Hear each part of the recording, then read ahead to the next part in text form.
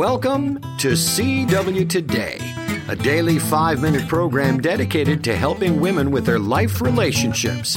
Hosted by veteran ladies conference speaker and the editor of Christian Womanhood magazine, Mrs. Loretta Walker. The closer a woman's heart is to the heart of God, the better able she is to thrive in her relationships with others. In that spirit, here's the host of CW Today, Mrs. Loretta Walker. Are you worn down today? You know, do you just get tired of the fight?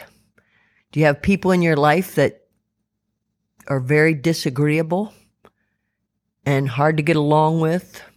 I'm reminded of a lady I talked to years ago who's adult. She was an adult lady, of course, with adult children, but she had her mother live next door to her, and she just wore her out.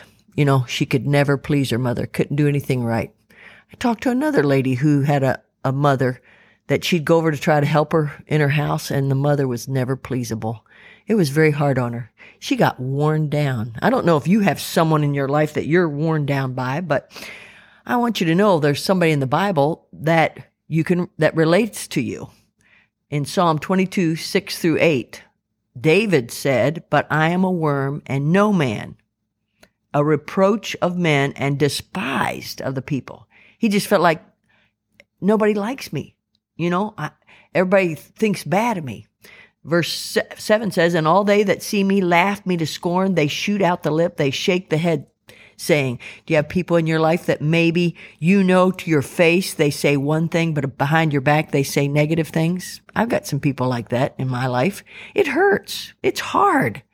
And you just have to just accept that that's what they think when they're not around you, and let the hurt, and then you go on. But anyway, verse 8 says, "He trusted on the Lord that he would deliver him. Let him deliver him, seeing he delighted in him." So see, David figured out how to not be worn down is by trusting in the Lord. You know, God loves you and he adores you. And sometimes when I'm feeling worn down by people's opinions and the things that they do against me, I just have to think, you know what? I'm glad God loves me, and I'm glad he accepts me and cares about me. Even in the New Testament, the Bible says in Hebrews 10:33, "Partly whilst you were made a gazing stock." Now, the purpose of this radio program, I looked up the word gazing stock, and that means a person or thing looked at by many, especially with curiosity or contempt. So the Bible says, "Partly while you were made a gazing stock, both by reproaches and afflictions, and partly whilst you became companions of them that were so used." So he said, you're somebody that people looked at you curiously or with contempt because you had reproaches or afflictions. You know, they didn't understand you. You have people that criticize you because of some difficulties you're having, like poor Job did in his life.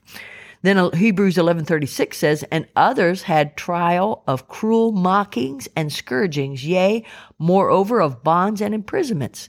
So he says there's other people that have had mockings and scourgings. They've had people that give them a hard time. Ladies, can I tell you, if you feel worn down today, it's okay. Just take a seat, think for a minute. You know, I can be worn down by all these people in my life.